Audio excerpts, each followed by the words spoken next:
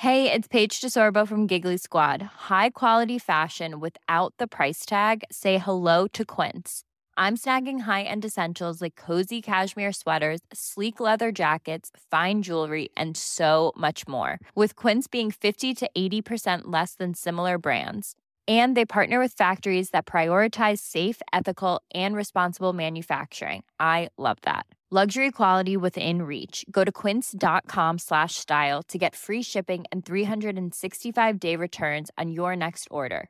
Quince.com/style. There's never been a faster or easier way to start your weight loss journey than with PlushCare. PlushCare accepts most insurance plans and gives you online access to board-certified physicians who can prescribe FDA-approved weight loss medications like Wegovy and Zepbound for those who qualify. Take charge of your health and speak with a board-certified physician about a weight loss plan that's right for you. Get started today at plushcare.com/weight loss. That's plushcare.com/weight loss. plushcare.com/weight loss.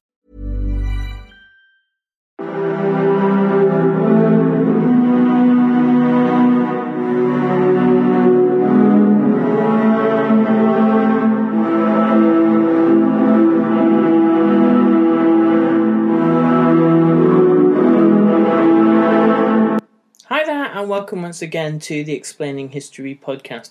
Now, this is a continuation of the podcast that I did last week on Sacco and Vanzetti. If you haven't listened to that one and you want to be up to speed on this podcast, maybe go back and give it a listen and come back to us. Okay, you're back? Brilliant, great. So, the previous podcast, we talked about the trial of Sacco and Vanzetti, two Italian anarchists who were, it was fairly likely, falsely accused of murder and robbery and executed in 1927, largely because of the prejudices against anarchist thinking in America. Now, I drew a lot of what I was saying from the essay The Men and the Symbols by Eric Foner, written in 1977. And Eric Foner goes on in the essay to talk in great depth about the roots of anarchism in America.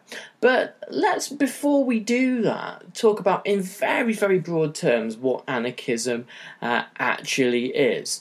The idea that underpins anarchism is a skepticism and a rejection of power itself, the structures of power, be that government, the accumulation of wealth in terms of capital, or what have you. There are many. The reason why I don't want to nail down anarchism, and I'm making this very broad and nebulous, is because the way in which different anarchisms manifest themselves, and there are umpteen different variants of anarchism, all hinge around the solution to that skepticism. Some anarchisms manifest themselves in a kind of hyper-individualism that actually is quite compatible with the extreme forms of capitalism we see in the 21st century. Very deeply mistrustful of states and bureaucracies, even though, irony of ironies, capitalism is absolutely dependent on state assistance and state intervention and state investment in innovation, where entrepreneurs, risk takers, who actually kind of risk avoiders, capital seeks to avoid risk as much as possible, won't tread, and therefore the state has to step in and do things. I don't want to go too far down that route. Then there is a more leftist anarchism, an anarchism that's perhaps more compatible with Marxism, a communal or communitarian Marxism, anarchism that sees the ultimate society as being one similar to the Mir, the Russian peasant commune, where the society is self-governing and based on communitarian and shared values. So these are the kind of... Anarchism is inherently utopian in its outlook and emerged in 19th century Europe from the observations of thinkers such as Bakunin and Kropotkin, who saw something inherently benign in peasant life in Russia and Poland.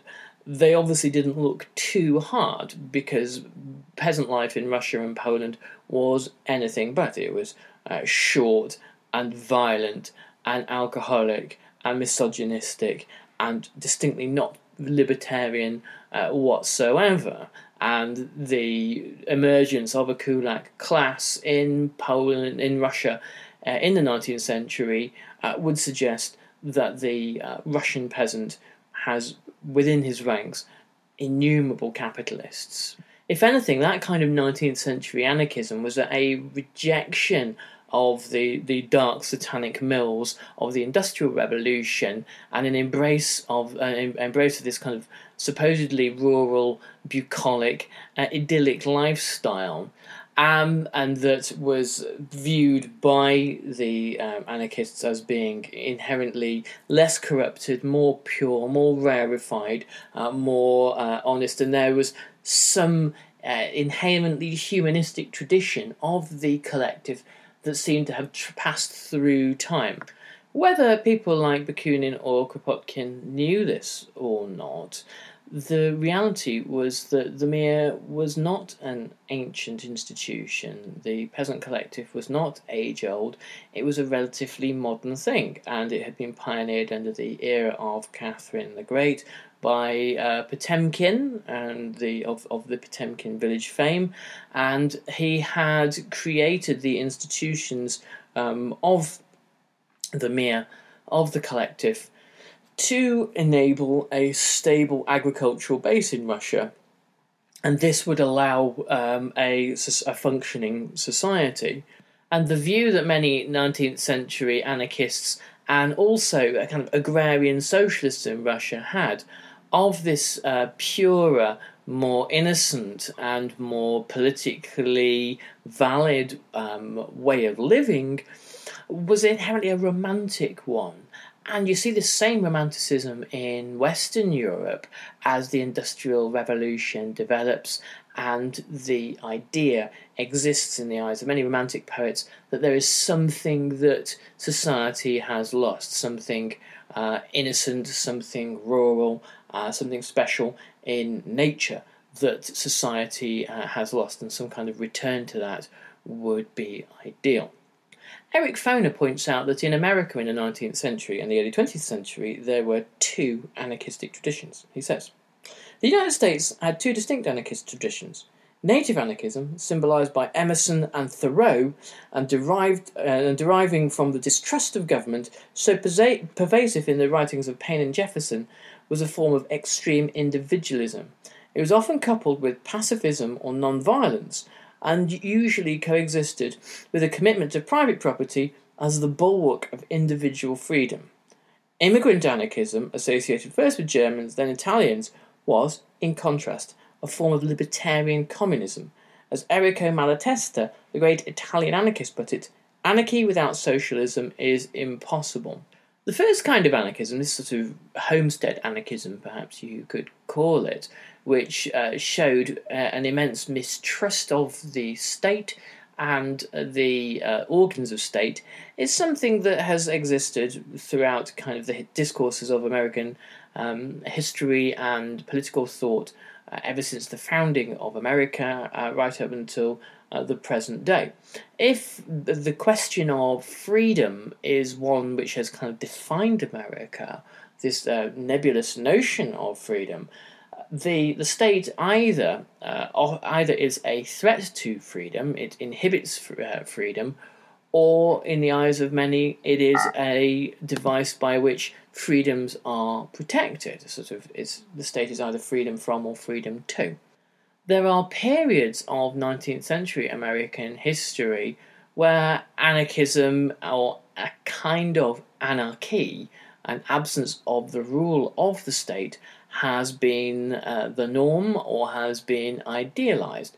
The expansion into the West, the colonization of the Great Plains, essentially individuals, or so the myth-making goes, individuals colonized the Great Plains and the West before states emerged. Well, states kind of emerged in the terms of territories and then actual states alongside the expansion of individuals. But the fantasy that has existed within American political and cultural discourse is the fantasy of the frontier, where new civilizations were hewn from the soil, farms were settled, villages and towns were built, and the settlers did this without the help or the connivance or the interference of state power. In fact, it's only in this rather buccaneering view of American history that when the state intervenes, that problems inevitably emerge.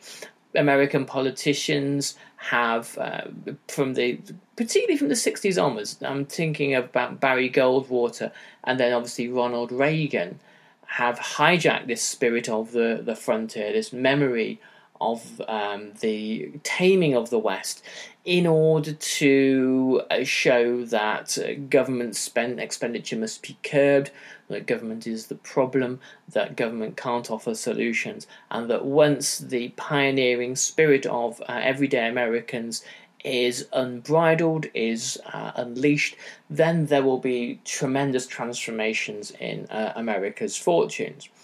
Unfortunately, in the case of both Barry Goldwater and Ronald Reagan, these solutions were not based on a real understanding of America's economic difficulties or geopolitical difficulties in the 1960s, 70s, or 80s. No amount of frontier spirit was going to change the fact that America was transitioning from being an economic surplus nation to a deficit nation, and that America's position from 1945 as a global net producer of goods and services was starting to be challenged and then overturned by competitors such as Germany and Japan, and therefore the transition from surplus to deficit meant that America had to cease being a manufacturer and instead become a banker of recycled euro and Japanese dollars. And the way in which to do that is to hike up interest rates, destroy native industry, create an attractive place for returns to be made on international finance, and essentially usher in neoliberalism, using, of course, the fantasy of the West to do it. If you're ever wondering why it is American presidents like to be seen wearing Stetsons, there is a very good reason why they do. The European anarchism that had come to the United States was of a very different variety. Eric Foner writes, "The millennial dream of Italian anarchism was a communal society in which the triad of old world evils, state, church, and private property, had been abolished." Hey, it's Danny Pellegrino from Everything Iconic. Ready to upgrade your style game without blowing your budget? Check out Quince. They've got all the good stuff, shirts and polos, activewear, and fine leather goods, all at 50 to 80% less than other high-end brands. And the best part? They're all about safe, ethical, and responsible manufacturing. Get that luxury vibe without the luxury price tag. Hit up quince.com/upgrade for free shipping and 365-day returns on your next order. That's quince.com/upgrade. Even when we're on a budget, we still deserve nice things. Quince is a place to scoop up stunning high-end goods for 50 to 80% less than similar brands. They have buttery soft cashmere sweaters starting at $50, luxurious Italian leather bags, and so much more. Plus, Quince only works with factories that use safe, ethical, and responsible manufacturing. Get the high-end goods you'll love without the high price tag with Quince. Go to quince.com/style for free shipping and 365-day returns. More than in any other country, anarchists in Italy exalted the propaganda of the deed. Terrorism, sabotage, and assassination were all considered legitimate ways to stir the masses to revolutionary fervour. Now, this concept, the propaganda of the deed, is quite a complex one. About 5 years ago, I did a podcast on Russian anarchists and the spate of assassinations in the Tsarist Russia of Alexander II and Alexander III.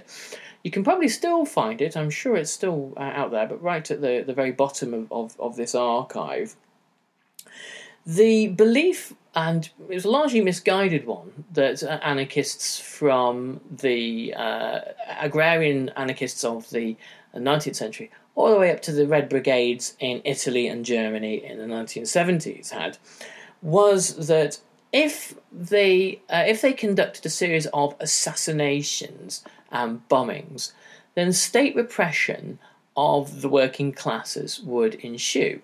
The state would assume that trade unions and other working class organisations were at fault and that they needed to be crushed. And in this crushing, the masses would finally be roused, the scales would drop from their eyes, they would see the state for all the evil that it was and rise up and overthrow it, and hey presto, you would have an anarchist utopia. Interestingly, this never happened. Instead, in most instances, when government ministers are assassinated and when there are bombs thrown under the carriages of everyone from Napoleon III in France to the Kaiser in Germany and to the Tsars of Russia, most people react with horror.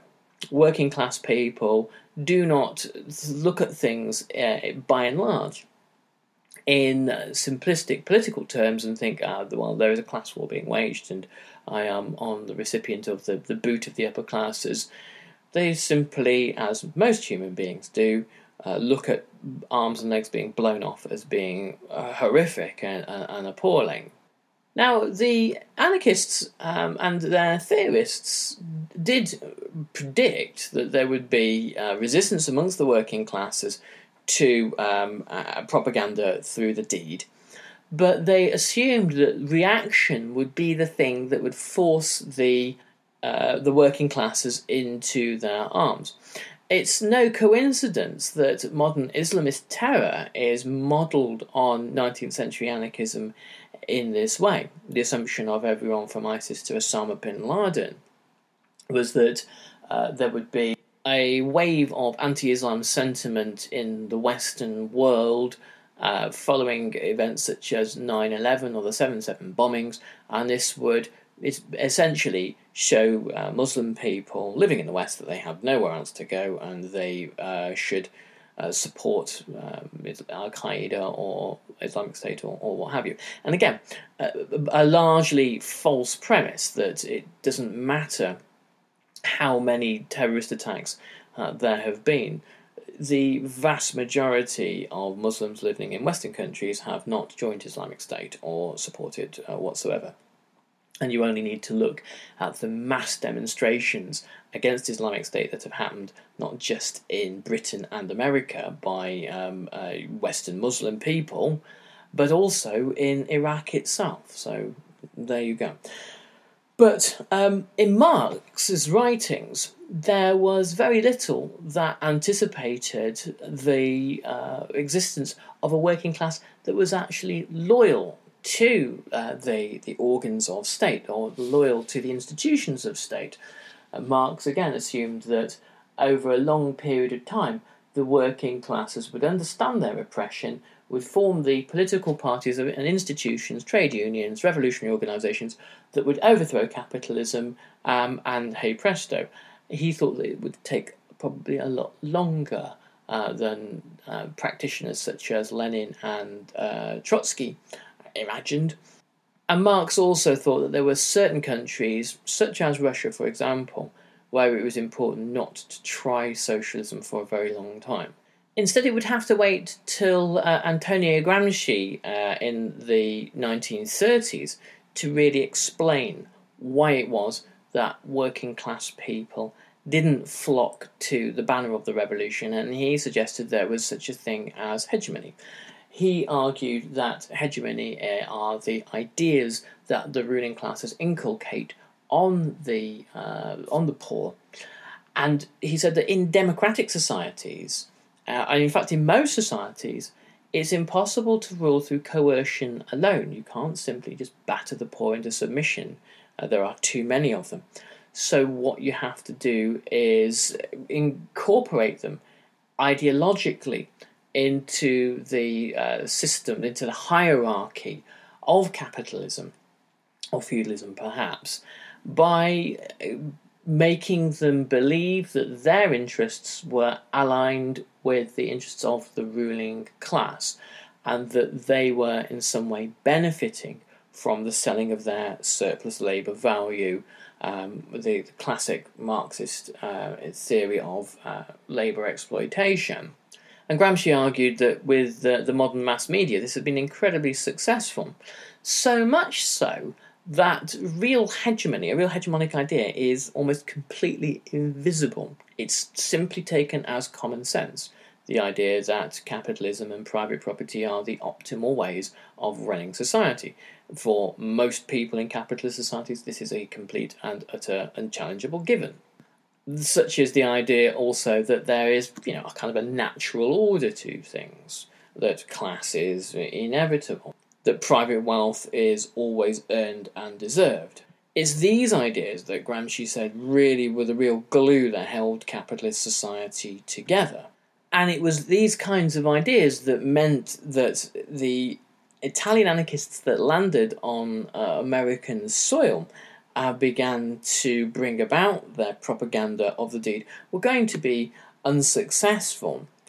Eric Foner writes, although anarchists comprised only a small part of the Italian left before World War I, through emigration they exerted a powerful influence on the anarchist movement abroad. Among the most important exponents of Italian anarchism was Luigi Galliani, the man Vanzetti acknowledges as our master. A brilliant propagandist and polemicist, Galliani preached a stern brand of anarcho-communism, rejecting any form of political organisation and advocating violent revolution and relentless war against capitalism. In his newspaper, Cronaca Sovversiva, Galliani lionised President McKinley's assassin, Zagolj, as well as Gaetano Bresci, who had returned from Paterson, New Jersey, to assassinate King Umberto of Italy.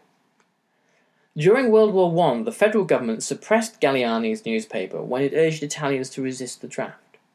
Galliani himself was deported in May 1919, but not before he had called on his followers for violent revenge. Soon afterward, bombs exploded in 8 cities, and an Italian was killed trying to place a bomb at Attorney General Palmer's Washington home. And it was this bombing campaign that initiated the Palmer raids, which saw anarchists and socialists arrested across America. Ironically for Galliani, the champion of the working classes, it was Attorney General Palmer's maid who opened the bomb which blew her hands off.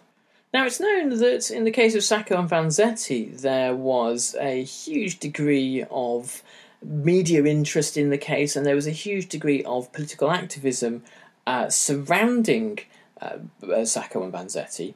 In Boston, writers and intellectuals campaigned to save them both from the electric chair. The alumni of the American liberal left, John Dewey, Dorothy Parker, John Dos Passos, publicly protested against the sentence, hoping that the men would be found innocent, but also hoping that at least the sentence could be commuted to a life sentence.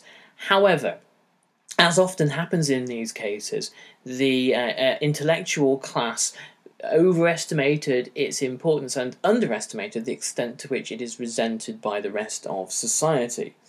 The writer Granville Hicks wrote at the time, "The battle was between the intellectuals and everybody else."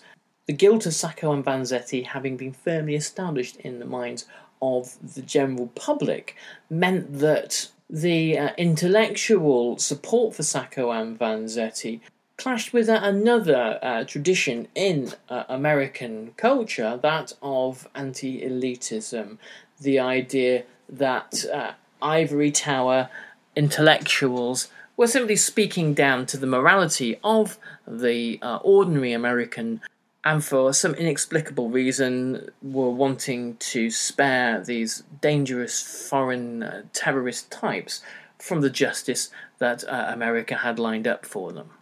In fact, most of the money that was raised to defend Sacco and Vanzetti, $300,000, came from the Italian-American community, from small donations, and within the Italian-American community, because of the advent of fascism in Italy 5 years earlier, there was already a well-developed anti-fascist politics. For example, one of the donors was the Lega Antifascista of Pittsburgh, and in the eyes of many Italian Americans, the spectre of anti-Italian racism was there in the case of Sacco and Vanzetti.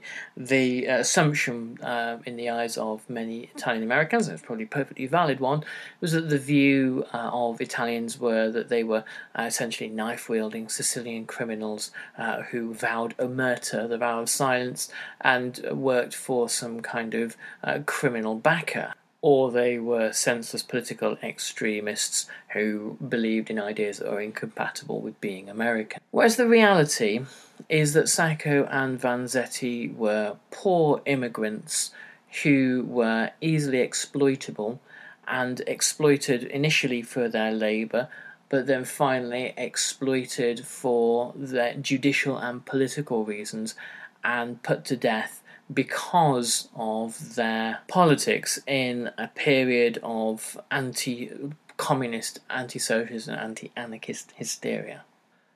Anyway, I hope you found that useful, and do remember, if you can, to give us a good write-up on the Explaining History iTunes page, and if you can support us on Patreon, that would be grand as well. Many thanks, and I'll catch you on the next Explaining History podcast. Bye-bye. Hey, it's Paige DeSorbo from Giggly Squad. High quality fashion without the price tag. Say hello to Quince. I'm snagging high-end essentials like cozy cashmere sweaters, sleek leather jackets, fine jewelry, and so much more. With Quince being 50 to 80% less than similar brands. And they partner with factories that prioritize safe, ethical, and responsible manufacturing. I love that. Luxury quality within reach. Go to quince.com/style to get free shipping and 365-day returns on your next order. Quince.com/style.